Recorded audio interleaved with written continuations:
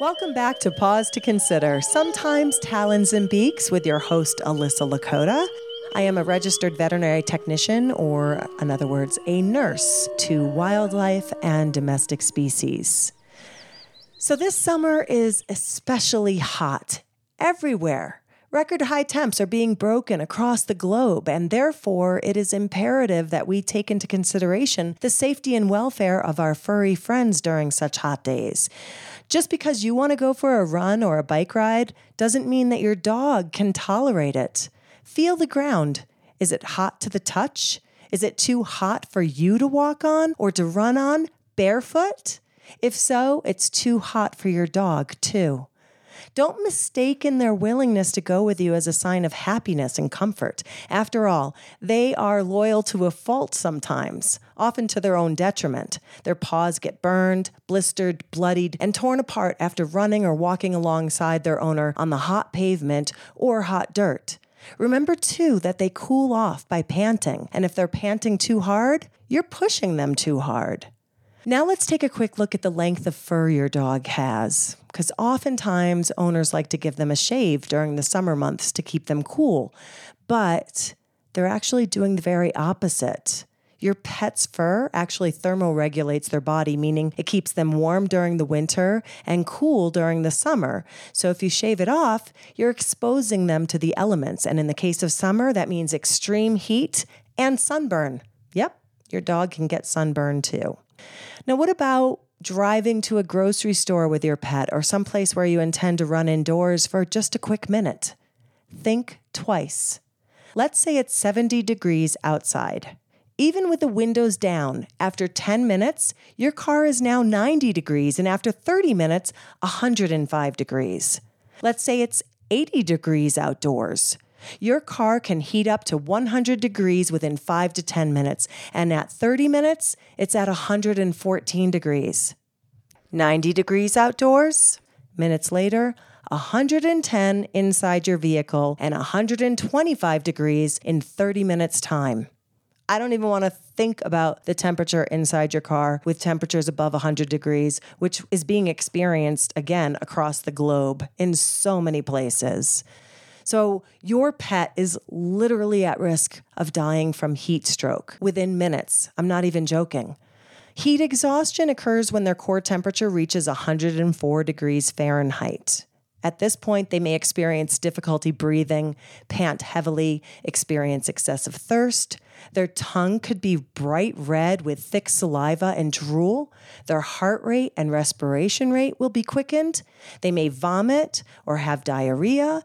They can be unsteady on their feet, staggering, or lethargic. And after 15 minutes, your dog can experience heat stroke. This is when the core temperature goes even greater than 105 degrees, typically between 107 and 109 degrees.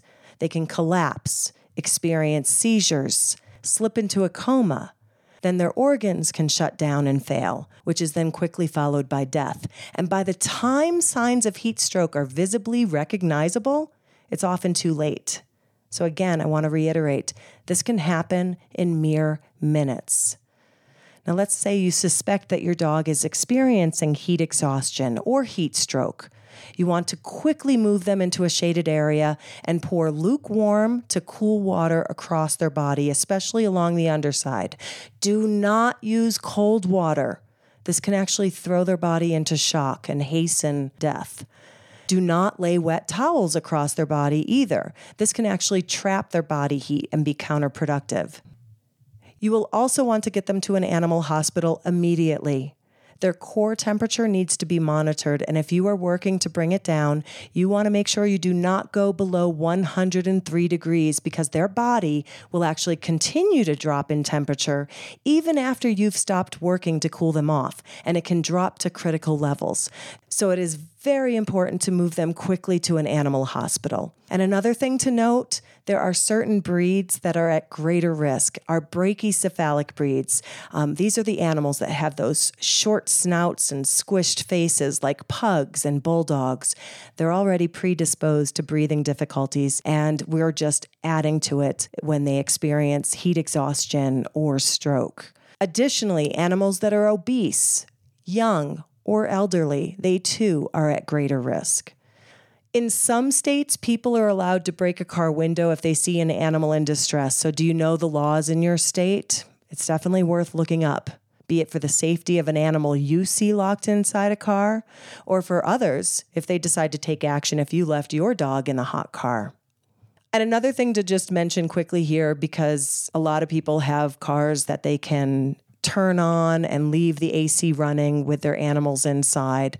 Just be aware, some of these newer cars have that ability. So, touch their car. If you feel the engine running or you look in and you can see the AC is on, they don't look distressed, don't necessarily go breaking their windows. They could be fine. Don't hesitate to contact local authorities if you do think an animal is in distress. Now let's talk a little bit about strays and also animals that are tied up in a backyard or left in a backyard. They need to have constant access to fresh, clean water and shade. And while dog houses are great, if they're in the heat of summer sun, they'll heat up like an oven.